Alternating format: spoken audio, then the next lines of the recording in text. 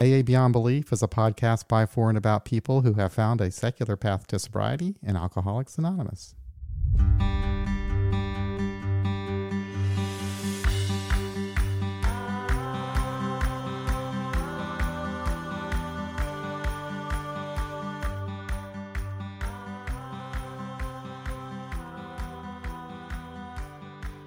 You may or may not know, but AA Beyond Belief has a private Facebook group, and there's about 1,600 people in there now. And over the last few months, really, since COVID, the number of people that have been joining the group has really skyrocketed. And what's interesting is we're finding that many of the people that are joining the Facebook group are new to this idea of a secular AA meeting, or AA meetings that don't have prayer and so forth. And what we're finding is that there are a lot of atheists and agnostics out there in Alcoholics Anonymous that have a very traditional view of the program, but not all of them do. And one day I was reading the post on our Facebook page, and one young woman, she wrote that she wishes that she could hear from somebody that really doesn't have anything to do with the steps, because she would rather not. and actually, there's a lot of us that don't. And one person who spoke up on Facebook was John C., who is my guest today, and he's going to talk about how he stays sober as I'm going to say a secular person in Alcoholics Anonymous, and what he has or does not have to do with the steps. How you doing, John? Oh, all right. I mean, I could come in with a litany of suffering, but in reality, I'm doing reasonably well so far today, and certainly under no compulsion to drink. Good. Well, thank you for doing this. I really appreciate it. This is one of my great pleasures in life, is to sit here on a Saturday afternoon, or actually Saturday kind of morning, and talk to somebody about AA. So tell me a little bit about yourself. When did you get started with AA, and how long have you been taking a secular approach, or has it always been that way for you? Well, I drifted into Berkeley law. Came crawling into, however you want to put it, AA in Berkeley very early in 1988. And I had a rather unpleasant introduction to the idea of powerlessness when I found out that I couldn't stop drinking. So after coming to multiple meetings every day and getting drunk every night, about 181 days in a row, I managed to stay sober mysteriously for about 4 or 5 days on some kind of effort of will, and drank one more time over resentment at loud neighbors. And I took my last drink on the morning of July 17th, 1988. Oh, wow. Man, we are right there. I was July 20th or somewhere around there of 1988. Class of 88 seems to have some significance. It may be the baby boomers hitting the wall at the same time or something. Yeah. I was 32 when I came into AA. Rather, I became 32 in the process. And I was certainly, how to put it, I was emotionally atheist always, pretty much. Mm-hmm. I know certainly in my teens, from early teens, if I was thinking about it at all, I had a mixed religious background. My mother had been raised with a sort of vague, half-hearted church-going atmosphere and never really did much of that. My father, my grandfather was an Episcopal priest of actually some repute. I never met him, but I think he was a man of considerable virtues or something.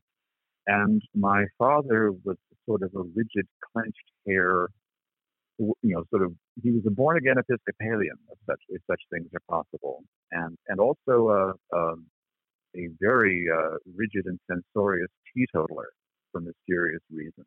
So that's sort of in the background there. Coming into AA, interestingly, I had read the big book a couple of years before I came to my first meeting. And I had found a copy abandoned in front of a bookstore and read it. Were you looking for it, or did you just run across it? I ran across it and was curious. I had seen references to it, to AA, a little bit. I'd seen sort of misrepresentations of AA being some kind of self-determination sort of thing, which seemed vaguely appealing to me at the time. And I read it, and I was actually extremely impressed. That may be because I was so addled with alcohol, but I think I was taken by the parts of the big book that I'm still taken by.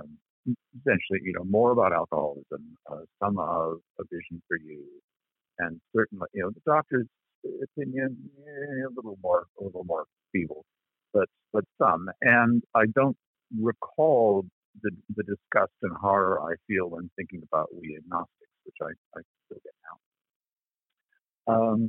But it took about 2 years for me to actually walk into my first meeting after going around the block. I don't know how many times, but I did manage to show up before the meeting started, and was immediately met by a family friend who had known me since I was a child, and he had known that I was an alcoholic before he knew he was. Um, he operated a winery north of the Bay Area, and actually, some of my family members had helped him plant his vineyards, and we had gone there to visit a number of times, and he remembered to me sitting at his dining room table with all these guests around and washing his dinner down with bourbon and seeing me at the end of the table as a 10 or 12-year-old and knowing that I was on my way. Isn't that interesting? Wow. Huh. Yeah, he said that when he looked up and saw me coming in the door at that meeting, he said, "Oh, John made it." Wow. Which I think it says something to me about the power of this thing of us telling each other the truth and showing up for each other. And I think we forget the significance of that. And one of my big objections to people going on and on about the steps is that they miss the big significance that comes with the processes that we call 1, 2, and 3, and 12. And the stuff in between. So much of the stuff in between is transitory. It's not long-term stuff. It's homework. It's there. So anyway, I'm not sure quite where I'm going at this point. Well, I think that you make a good point. It's, in my opinion, sometimes people.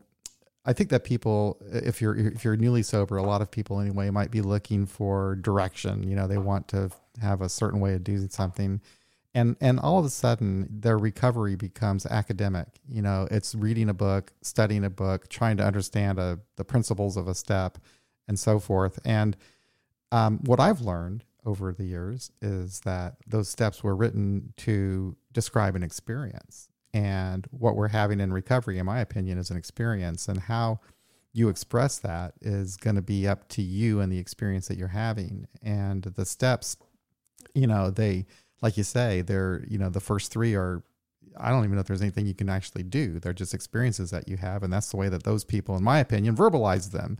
And then, as you say, there's homework that you can do in between the rest. I kind of agree with that. But yeah, there's a lot of people that, and I think that this has happened over the last couple of 20 years or so, that there's been more of a yearning to try to stick close to a particular dogma, I guess, that was created.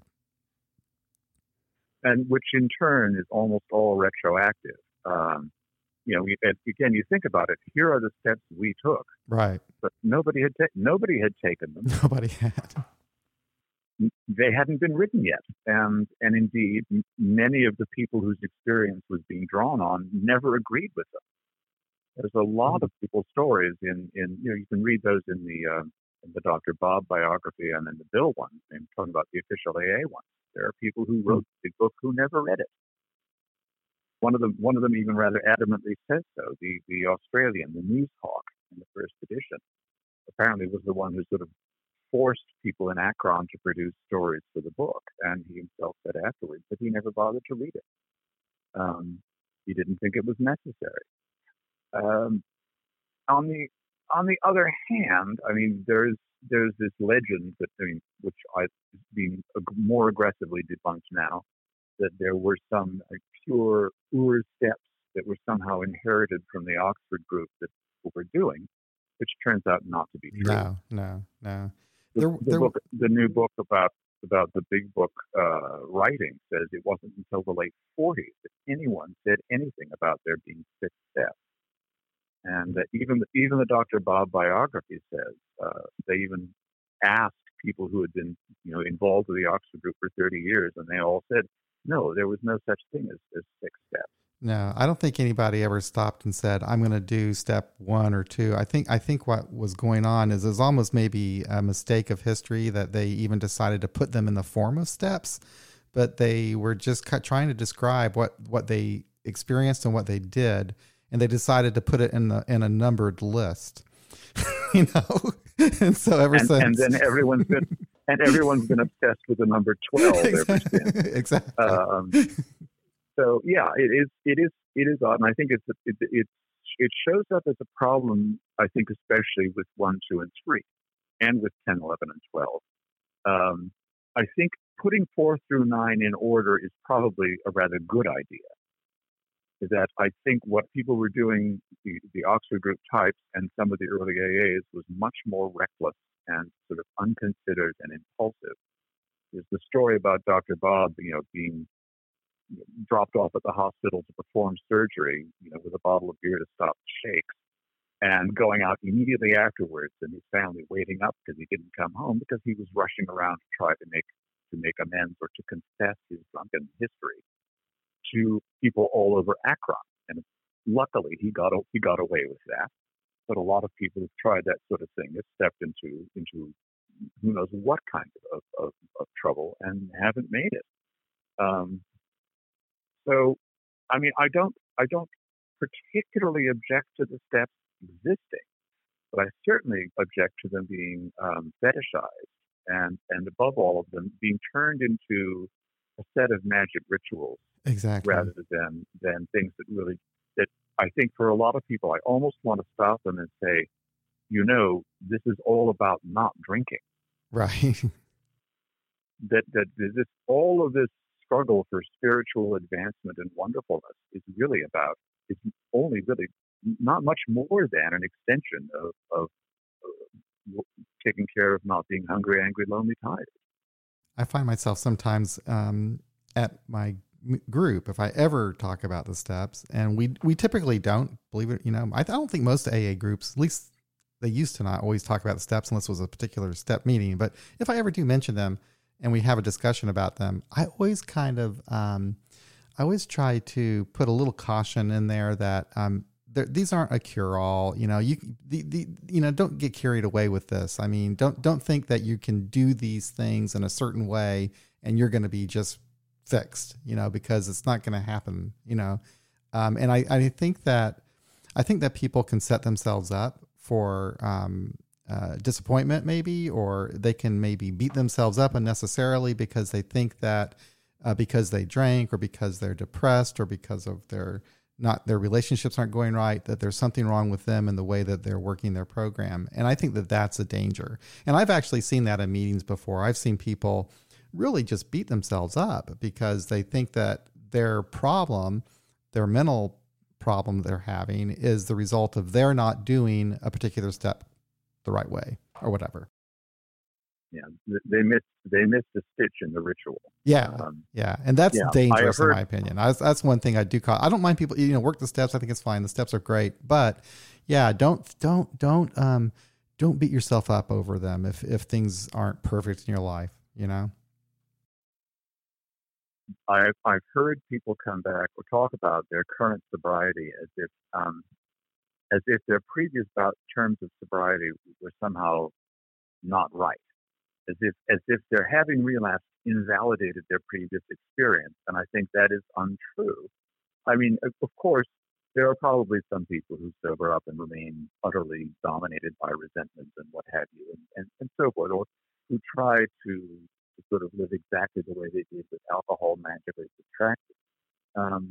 But yeah, I don't think I'm doing it the right way this time, or the one I really dread is then I was ready to do what I was told. I hear that over and over again from people, and it's like, where on earth? It doesn't even say that in the book. There's we acquire traditions in AA with incredible recklessness. we start do somebody starts to do something, and it suddenly becomes, oh, we've always done that. Just a story on that front. The Zoom meetings I go to uh, are mostly with a recently started fellowship, and it happens to be that in that fellowship we normally close meetings with a responsibility declaration, and that has crept into it's become more and more common around where I'm living now, and it's almost the complete standard, although people are occasionally surprised by it. Now, at a Zoom meeting, of course, one of the frustrations with Zoom is that people try to say something together, whether it's the serenity prayer at the beginning of a regular meeting or the responsibility declaration. Um, Everybody flops around and you get a complete cacophony It of just noise. doesn't work. So I found I was making gestures into the camera to try to sort of conduct people so that it would match. Which would include, I said, when anyone reaches out for help, I would stick my hand towards my camera so it could be seen. I'd say, I want the hand of AA. And when I said hand, I would wave my hands back and forth, always to be there. And for that, I am responsible. I would point at myself. And by golly, people are doing that in unison. It's become a tradition. There are 3 or 4 people who do that every time, and it's not a bad tradition. Right. But it's one of those things that just we just assume that somehow or other that was carved in stone someplace. I remember somebody locally who she used to actually work at the intergroup office, one of like 2 people in the whole Bay Area who actually gets this on salary from AA, and she remembered sometime back, sometime in the 70s, when suddenly people wanted to hold hands at the end of the meeting. That was a completely unknown thing. It seemed to have spread from people who went to one of the big conferences, one of those 5-year conference things. They came back with this, and people were cringing in horror. It's like they would stand at the end of the meeting and either have a moment of silence. I think sometimes they would say the Lord's Prayer or something. But at any rate, suddenly they were getting their hands grabbed by people next to them. And it's one of those things we just assume was always done. I'm told there are meetings in Seattle where when you come in, they greet you. The first thing they greet you with is saying, "We don't say hi, we don't hold hands." Just sort of trying to, 30 years, 40 years later, trying to counter that unwanted innovation. Right. So it does. That's funny. Yeah, no, I've seen things like that happen. Even at my old home group, somebody would start something. Well, I'll tell you, this doesn't really have anything to do with the steps or anything. This was just kind of a weird thing with that particular group. Somebody died, right? And because people die, and so the group loved this person, and they decided to put his picture on the wall. And then someone else died, and everybody loved this guy, so they decided to put his picture on the wall. And over the years, man, that wall just got full of pictures. I mean, people that were just coming around for a couple of weeks, they'd die, and their picture would be on the wall. The place was really getting kind of weird, but it was like that was just the norm all of a sudden. It's like, one person decides that they're going to put a picture on the wall of a deceased former member, and next thing you know, it's like... I thought it was kind of weird. You have to. Yeah. You have to get a bigger wall. We had a controversy around death here where after someone died, we'd had a memorial meeting stuck in between regular meetings to schedule. And we'd done that for decades and decades. Nobody had ever fussed about it. And then somebody's non-alcoholic relatives came in and sort of almost took over such an event, and one of them was a minister who started holy rolling and stuff, and people were horrified, and they ended up voting not to have them anymore, and then turned around and voted back because people were offended at that kind of control, and had sort of introduced rules to make sure we didn't call it a service, and AA doesn't hold services, and that it would be run of, by, and for the people in the fellowship and not family members, although they were invited. It was a strange thing to see. You're suddenly confronted by something that we had done without thinking. And it still never got to be okay because it wasn't like the wall. There wasn't room for everybody. So you would hear that somebody had died and they hadn't been around for a while or didn't have a big body of friends. And so people would mention it and they would go, oh, yeah. And somebody else would die. And, oh, no, we have to have a big. It became one more place where you can have a problem where nobody thought there was one. Right. Yeah. So, getting back to those steps and how you see the program, how do you see your recovery? Is it more experiential than academic? I think it really centers more around. I think the processes that we describe, that we ascribe to the first three steps, do not have clear beginnings or endings. In terms I hear people talk about finishing step one, which I don't think can be done because I think my understanding of what it means to be an alcoholic is subject to revision on the basis of new evidence and also just always hearing from other people. The question of what is the common experience that we have that makes us alcoholics and not, those guys over there or just me. I'm at a point now where, again, another one of those cliches that got graven in stone is, don't compare, or look for towards what they mean is do compare. Compare, don't contrast. Right. Look for the similarities. But I think with enough experience, actually, the similarities. I have great confidence in the similarities. So I actually like hearing from other people's experience that's different from mine. I like hearing from people who were periodics. Because for someone like me who drank every day, the idea that I could stop and start again would have been a horrible temptation. If I could have worked that out, I might be dead by now or still drinking. I don't know. And I think my experience as somebody who couldn't stop at all, at the end for the last, 10 years of my drinking, I think, I don't want to suppress that experience thinking that I have to massage it to be, on party line for somebody else, because I don't think that makes sense. Same thing with stuff like mentioning drugs. My ex-wife's sponsor and I used to joke about being the last of the thoroughbreds because we essentially didn't have any addictive history with other substances.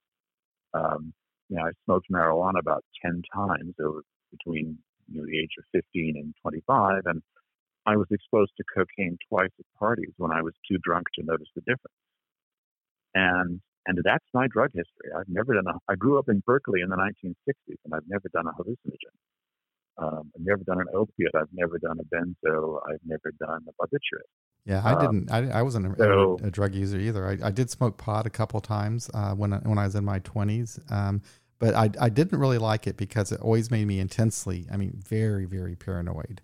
It just really was a bad experience. I found it pleasant, but not worthwhile. It wasn't pleasant enough to overcome the aggravation of smoking. So I like to observe when people are talking about that Bill and Bob did more drugs than I did. Yeah, they did.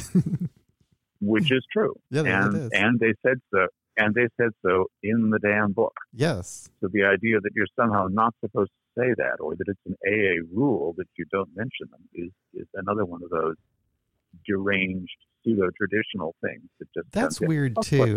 I've seen that come and go over the years. So like when I was first, like back in the late 80s, early 90s, when I was coming to meetings, I would remember old timers sitting in the room and getting upset as someone mentioned their drug use, and they'd always say NA is down the street, and they'd shut these people up.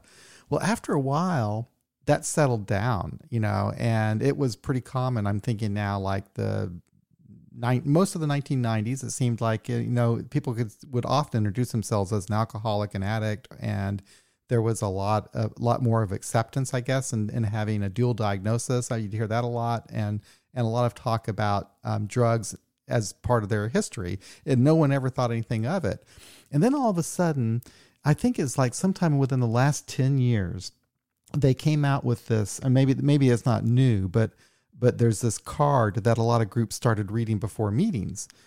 The blue card. And it essentially just shuts down any, it tries to control the conversation so that it's only pertaining to alcoholism. And basically, I always thought, well, almost anything that I want to talk about is pertaining to my, Yeah. What are you going to say? Don't talk about your work. Don't talk about your marriage. Don't talk about your jail time. I mean, of course, the blue thing, the little blue card. I don't even know where that was written from. I saw that come into play here, and actually, my fellowship, my home fellowship at that point, El Cerrito, we rewrote our meeting format to make sure we did not include that.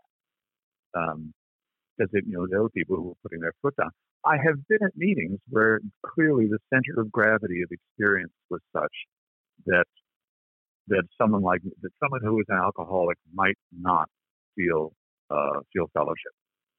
And I'm sure I've been at meetings where somebody who had an addiction history and not much experience with alcohol might have felt alienated. So yeah, I don't know. I have no idea where the line can be drawn on that sort of stuff.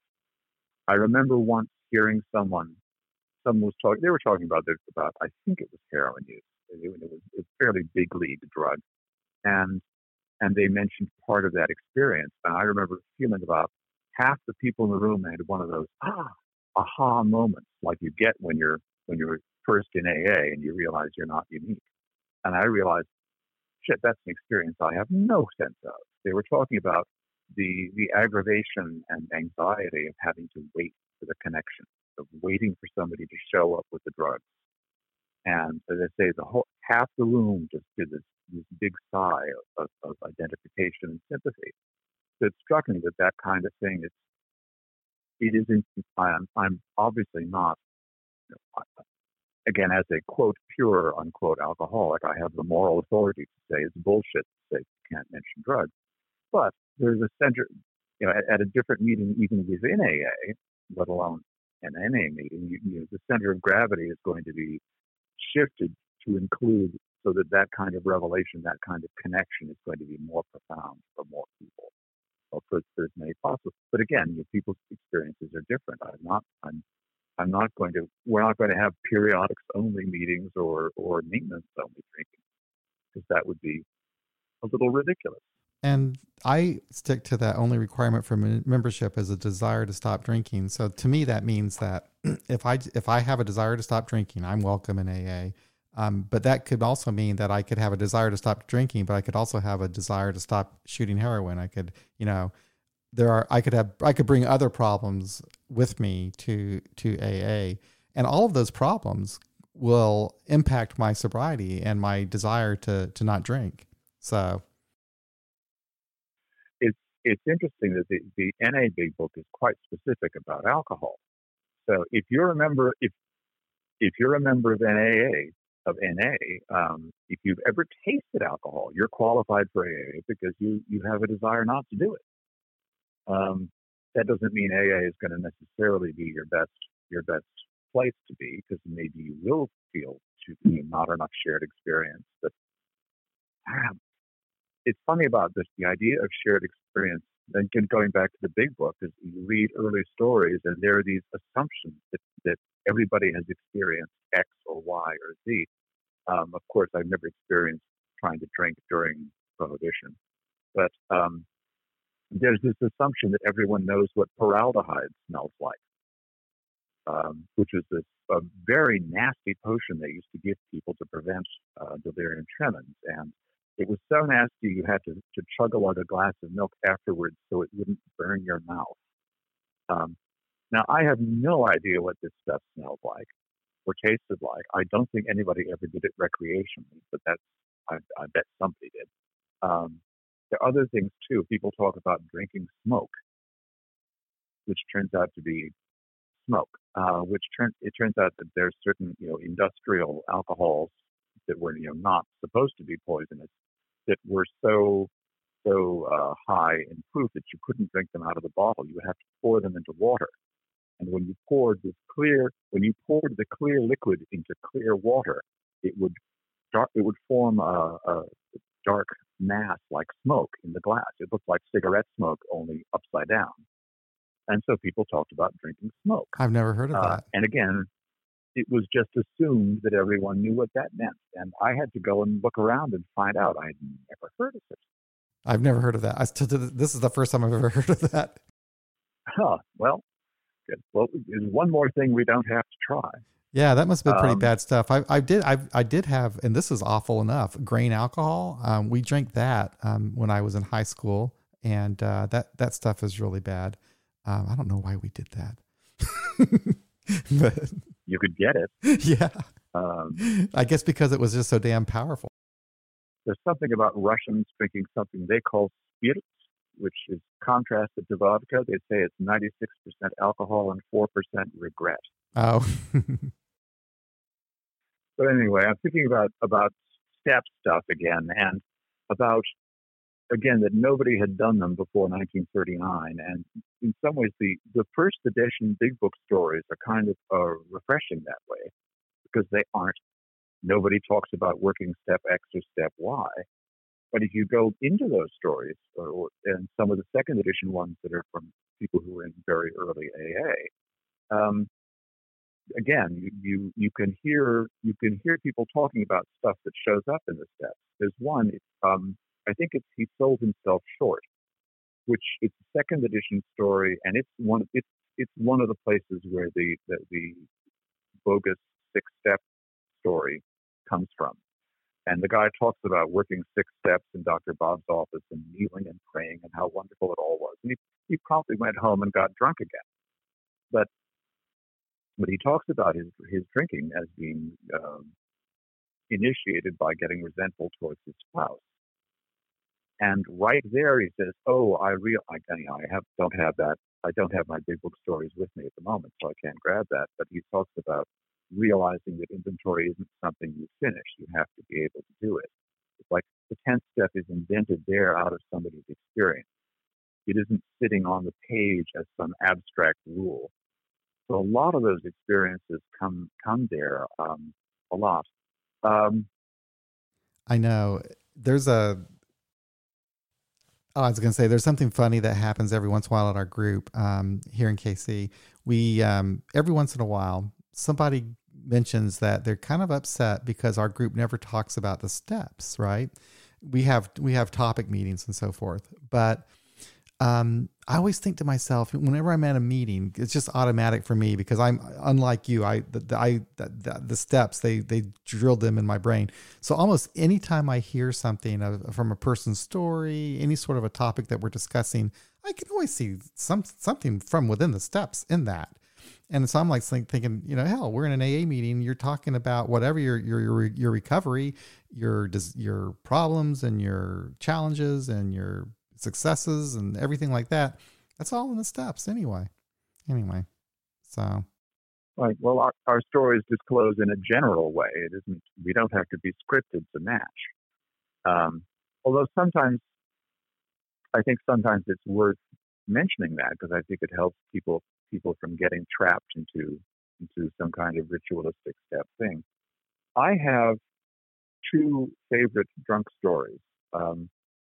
At present, I mean, my favorites change from time to time, and I think they are worth mentioning if people can find them. One is from the second edition of the Big Book. It's called New Vision for a Sculptor, and it's about a guy. Interestingly, he is a very religious man.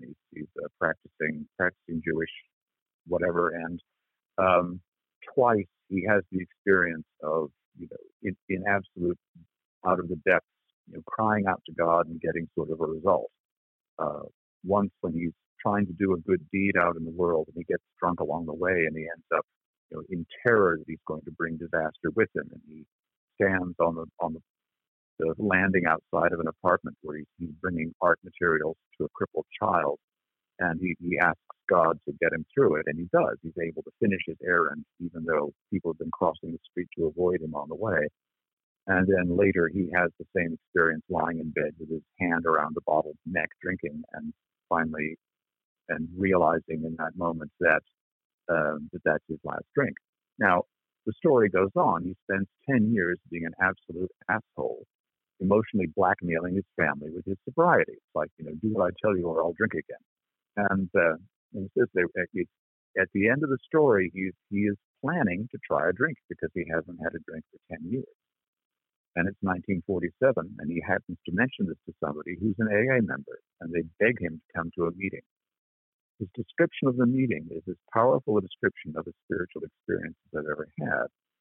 Because, and again, I'll just roughly quote this. He says that the man secretary in the meeting explains that alcoholism is permanent. It doesn't matter how long you've been sober. You're one drink away from a drunk, which I gather used to be a very popular cliche in AA, has been forgotten.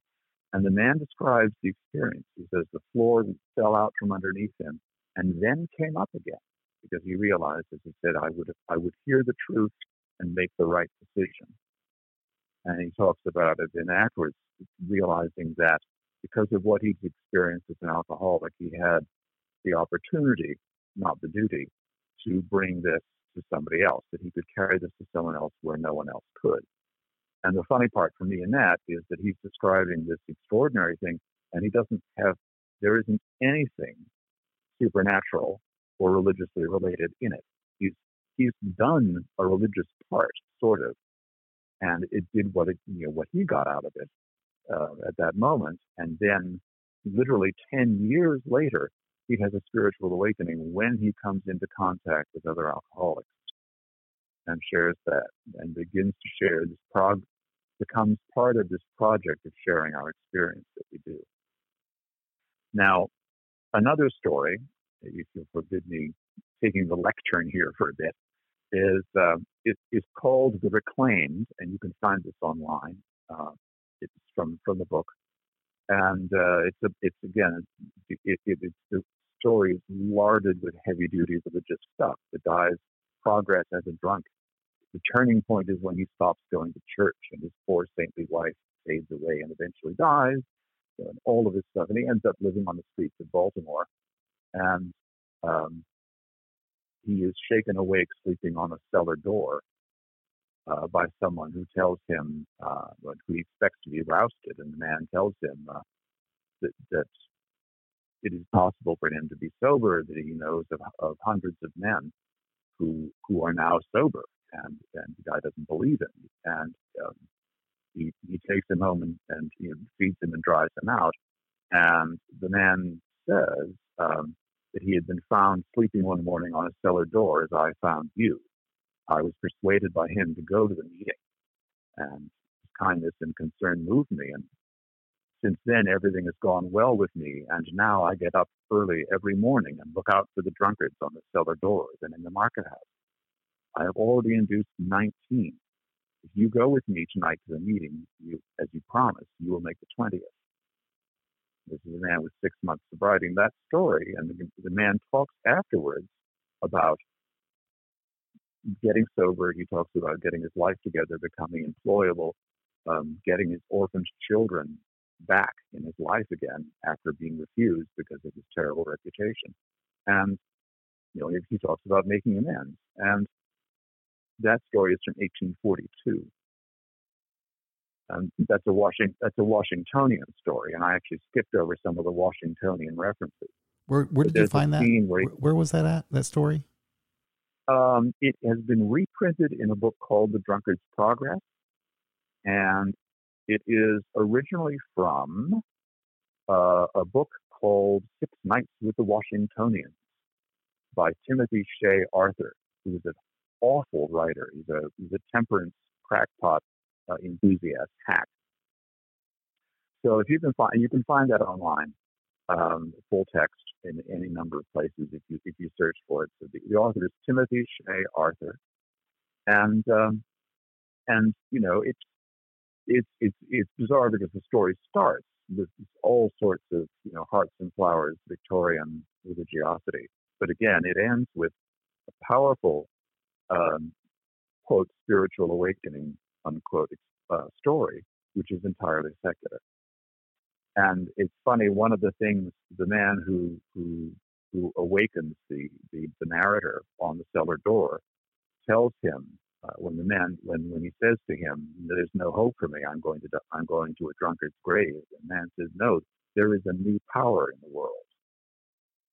And the word power is used several times. And when the narrator describes going to the meeting and signing the pledge, about the feeling of power surging through his whole body, which I think, obviously subjective and individual, but I think in those nowadays, of course, we laugh at the idea of pledges. Swearing off with a solemn oath to us now sounds silly, but I think in 1842 it was so significant to say, not that the problem is the demon rum, or the servants getting into the sherry, or any of those things. The problem with alcohol is me drinking it. And to actually say that and make the gesture of signing a pledge saying, "Oh, I'm not going to drink," that's the thing I can do. That seems to have actually been an immensely powerful and important gesture for those guys. I think it lost its significance after a while because it became a thing that they would line up school children and have them sign pledges if that was an answer. You know what's interesting, though, is when you think about what we do, back to the steps again, step 3 is a decision. So we do have to make a decision. We have to make a commitment to our sobriety. And a pledge is a commitment. It's a decision, just like what we do. It's just we're not signing anything or calling it a pledge. But that was what was going on back then when they did that. But yeah, Bill Wilson in the Big Book, he dismisses pledges as not being very helpful. He apparently made several. Supposedly his family Bible has 3 or 4 times he swore he was never going to drink again, and the idea of never rather than a day at a time is a problem too.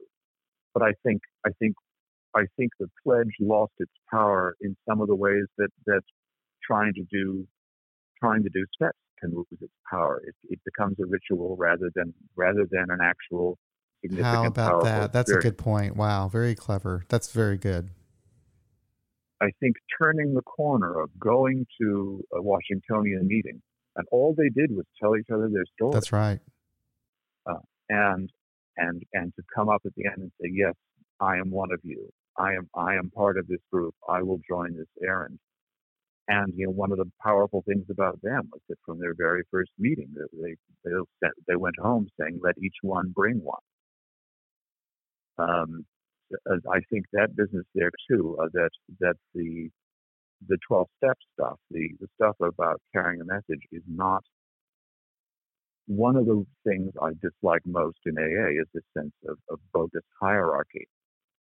The idea that you finish your homework and then you get your merit badge to be a sponsor. Oh yeah, yeah. And I think that is absolutely toxic and hazardous.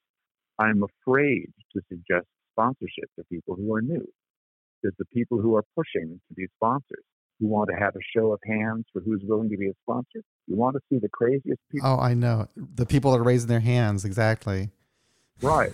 And because they think they've got a song and a dance and a set of rules that they're going to magically cure people with, and they don't. And that's really disturbing. The proliferation of mega sponsors is. I once heard a guy who actually used to be for years without any rotation did a quote Big Book study at end quote at one of our central offices, and this guy, what he was doing, he was recycling the Joe and Charlie script. I heard him share a meeting once, and I think he was actually sober, such as it was, but he boasted of having 150 sponsees, as if that was something to boast of. Yeah, I have long been suspicious and wary of sponsorship. I'm not crazy about it. Now I know it helps a lot of people, and I know that if it's done in a healthy way, it can be just fine. But I don't know, the whole formalizing it as a part of what we do is where it becomes dangerous, because then it's where people are pushing you to get a sponsor and people are pushing themselves on you to be your sponsor. And that's when things get really messed up. And if you just let things happen naturally, where you meet a friend, you have a friend that you trust and you can talk to, that's fine. But the whole sponsorship thing, I do, there's not a problem with, having respect for somebody who may have had some experiences that might be a little further down the road than you are, and maybe, checking in with that person or whatever. But yeah, some of the sponsorship practices that I see going on now really do concern me deeply. And I've seen some weird stuff happen over the last, several years. What you're talking about, those mega sponsors, and also people who think it's so important not only that they have a sponsor, but they let everybody know they have a sponsor and that their sponsor also has a sponsor. I have read that goes back to Cleveland, that it was in the 1940s. It was a way of people to establish their place in the Amway pyramid of sobriety with Clarence Snyder at the top. And that's right. And one of the problems with sponsorship is because it's individual and face to face. It's a place where traditions can be absolutely trampled in the dust without any group conscience to observe what's going on. I'm not an AA historian. That Clarence Snyder, he lived a long time, and he probably had more of an impact on what AA is like today that we're living than probably Bill and Bob maybe. Because it made all that sponsorship and so forth, because he lived up into the 1980s, I believe. I have seen his webpage that was still up before he died. And it says, "Higher powered by Jesus" across the top. And apparently, somewhere along in the 50s or 60s, he married a fundamentalist woman, and he became, at that point, a born-again evangelical, and his whole story retroactively changed to match it. Because, in some of the letters and stuff he wrote earlier on, he was actually quite critical of people coming into AA with too much religion. I have had a sponsor for a while. I was 5 years sober when I asked Fred to sponsor me, and he had been sober for, nearly 20 years at that point, was also pretty much God-free. And, we met before doing an H&I meeting on Mondays, or actually afterwards, and we talked steps a bit, and then our schedules changed, and that was that. I did a real full tilt out of the big book, fourth step, in one sitting, as it suggested, not enormously. And I've pretty much all of my fifth step material is out at a meeting level. I haven't really done that on any kind of face-to-face thing. But my positive experience of sponsorship closely has been seeing my ex-wife do it, and her sponsor, who was the other thoroughbred I mentioned earlier. This woman, her name is Helen, had a substantial body of sponsees. Not 150 by any stretch. But one of the things about them was, if you heard them at meetings, you would never know they were her sponsees because they were all completely different. They all spoke differently. They all had different ideas. They all had different things. And that was true of my ex-wife's sponsees as well. That she, I don't think she ever cracked whips over people to try to make them do stuff. She was very fond of pointing out that the actual fourth step as described is not anything like the kind of torture people put themselves through. You list the resentments, you list the fears, you list the sexual context, what was affected, blah, blah, blah, and then your part. It's not about making everything your fault. It's not about telling everyone it's not about your deepest, darkest secrets. That deepest, darkest secrets lines is one of those cliches. I don't know where it comes from, but it sure the hell doesn't come out of a big book. You're right. It doesn't. And basically, it says you share your story. You share your story with another person. Yeah. Leaving nothing out, it does say that. But it doesn't say your deepest, darkest secrets. No, it doesn't.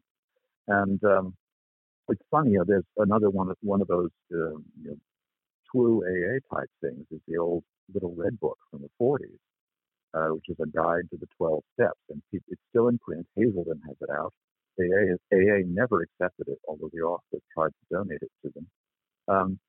And it specifically says that you're not supposed to share your fifth step with anyone in AA. Like it's like they're emphasizing the level of sort of cushion of secrecy, of protection, of anonymity, actually extending so far that you should go to a doctor or a clergyman or something, which I don't get either. But what I tell newcomers who ask about sponsorship is to get phone numbers and see who you end up calling. Yeah. Yeah. I think one of the unpopular notions that's in both Living Sober and the sponsorship pamphlet is that sponsorship is not a permanent condition. The idea that you're starting out with some assumption of equality, and that by the time that at some point you may be done. At some point you may have done enough that you can feel yourself to be a full tilt member of AA and not under command to behave in any particular way. I think that's a powerful idea, that the sponsorship is, people are afraid to ask someone to sponsor them, often with good reason, because they feel they're stuck with them, that it's a permanent relationship, that it's as if they joined the Foreign Legion or something. Yeah. That's the problem of having it formalized like that, where you have to go ask somebody to be your sponsor and blah, blah, blah, blah. It's just that formal thing. It makes it kind of uncomfortable and weird, I think. For me, it does anyway. We had a thumper around here. He was actually nicknamed the Big Book Bill. He was very fond of quoting the Big Book, often inventing the quotes. In some cases, I caught them. And he talked endlessly about being sober through the steps. But one of the things he would mention when he gave an actual share was that he had never had a sponsor.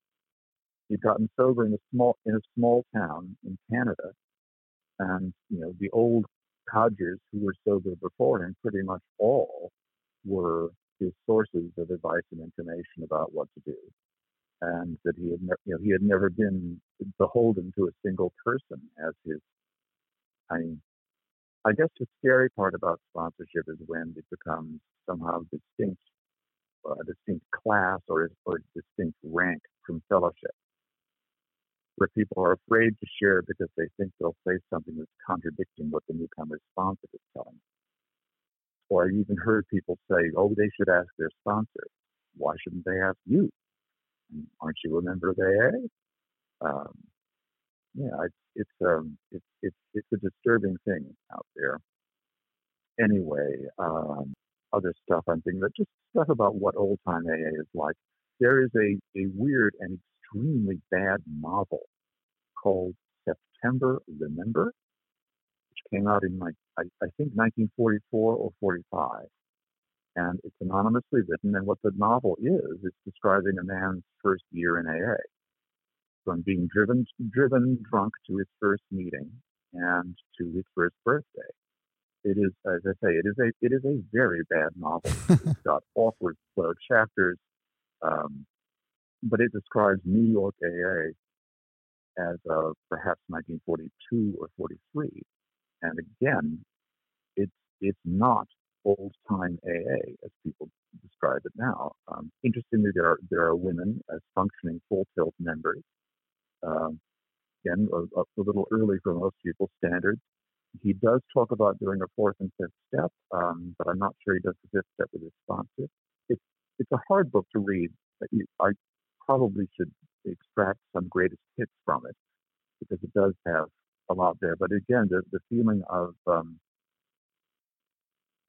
the importance of fellowship with other alcoholics just cannot be overemphasized, and that's there and there. There's this feeling that at one point the protagonist's sponsor relapses and disappears, and there's all this concern about looking for him, wondering where he is, wondering if he's going to make it, and finally even actually sharing this, "Oh yes, we know him, he is one who's going to make it back."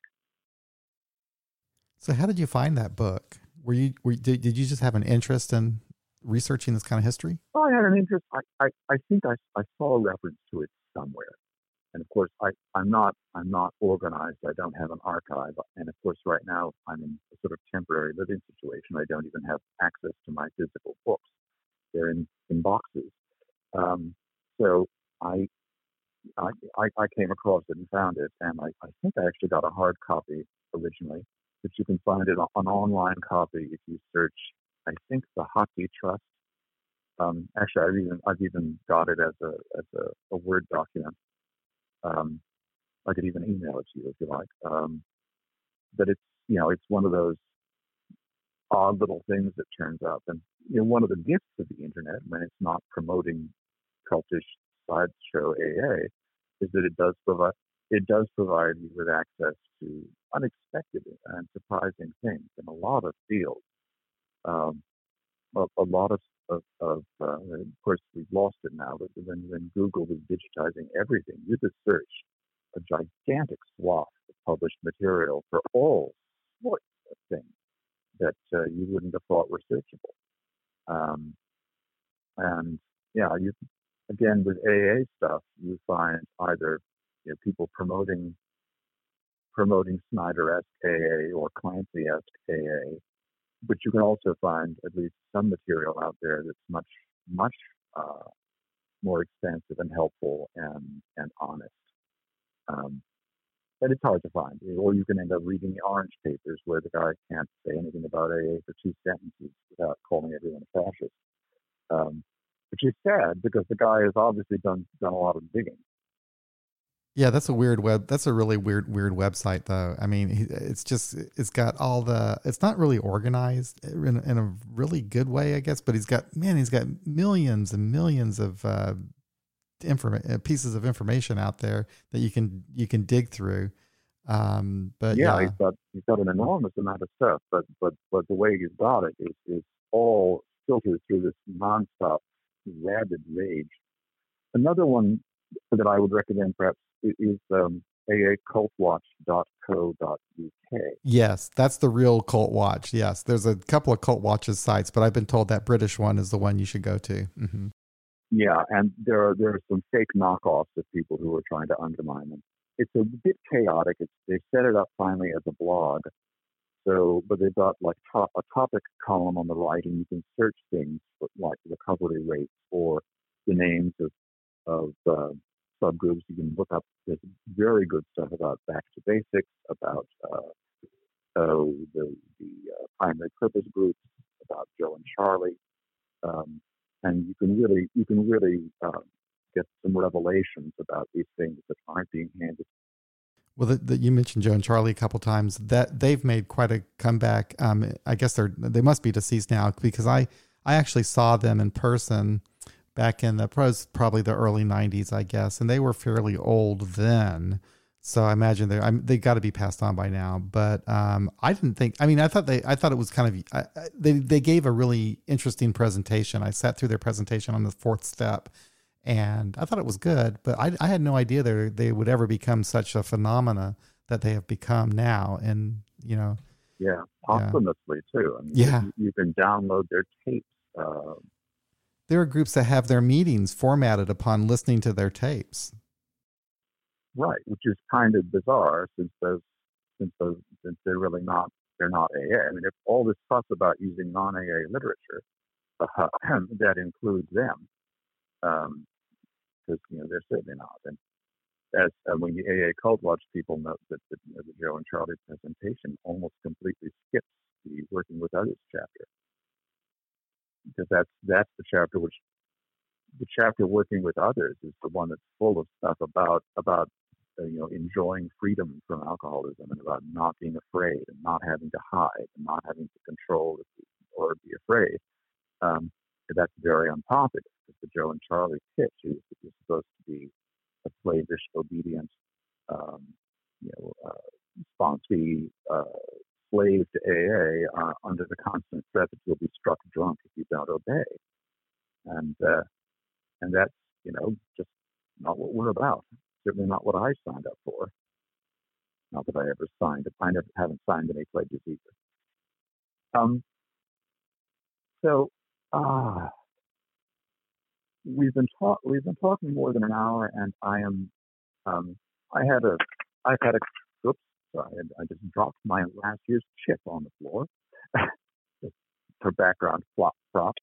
Um, I do have, some vocal difficulties. I had a biopsy in February, and I'm still being supervised for that, and I'm not entirely recovered. So my voice does indeed give out, and it's starting to do so. I'm a little surprised I got this far. Well, I'm glad that you did. You did a great job. I think taking care of the person on Facebook's concern. That I think that what I got from your conversation is just relax with this. You know, just go to your meetings. Don't be driven. I would say do read them. I think the big book should be read for all of its ugliness, self-contradiction, and wrongness, along with everything else. And I don't think there's any reason not to read the big book. I think there are reasons not to pretend to think it's swell, or sweller than it is. There are parts of the big book that are just striking to me. I think more about alcoholism can be beneficially read by just about anybody. And there's stuff that's just not worth it. It's not worth the ink. And rewriting the steps is a little bit awkward to me too, because I think we'll just do some other kind of wrongness with them.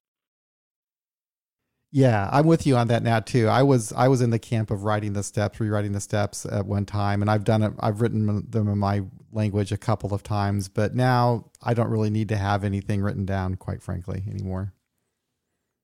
But so I think maybe having alternate versions around. Yeah, it gives you something to think about. But yeah, I think, and of course, having them on the wall with all the he's and the gods is probably not a good idea for a lot of meetings. But if they are on the wall, you know better. I mean, I think one thing is if you approach them, I have extremely high confidence that gods are make believe, that there aren't any. So I'm not looking at the steps struggling to deal with God. I mean, it's not my problem. I was talking to a newcomer before a Zoom meeting yesterday, and he was absolutely in a terrible state because he thought he couldn't get sober unless he believed in a God, and he knew he wouldn't. And he hadn't nobody to talk to him about that. So I was I don't know if he even remembers because I don't think he was very sober, but I was in a position to just say, please, I've been sober 32 years and I haven't had to worry about that. Whether there's a deity or not isn't my business. I mean, it isn't my problem, shall we say. If you're drinking because you think an angry God doesn't like you, of course, I'm perhaps in a better position to be of help than somebody else. But yeah, I mean, back to the topic again. If you don't like working the steps of the God, then don't work the steps, or don't do the God stuff. And I think a lot of people are already working the steps without knowing it. You're working your first step all the years you're struggling with alcohol. All of those bargainings and backings and showings, that's sort of really what's been happening. Yeah, I agree. That's how I see it now. So yeah. So thank you. This was really helpful. It was great talking to you. I enjoyed this very much. And thank you for speaking for an entire hour after your throat issue with the biopsy. Boy, that's and then some. Yeah. All right. Well, that's it. That's another episode of AA Beyond Belief, the podcast. Thank you so much for listening.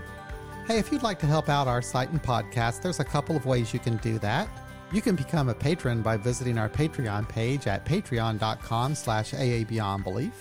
And for a monthly recurring donation of $1, $5, or $10 a month, it would help us tremendously. You can also donate through PayPal by visiting paypal.me/AABeyondBelief, or just head on over to our website, aabeyondbelief.org, and click on the donate button. We'll be back again real soon for another episode. Until then, you all take care and be well.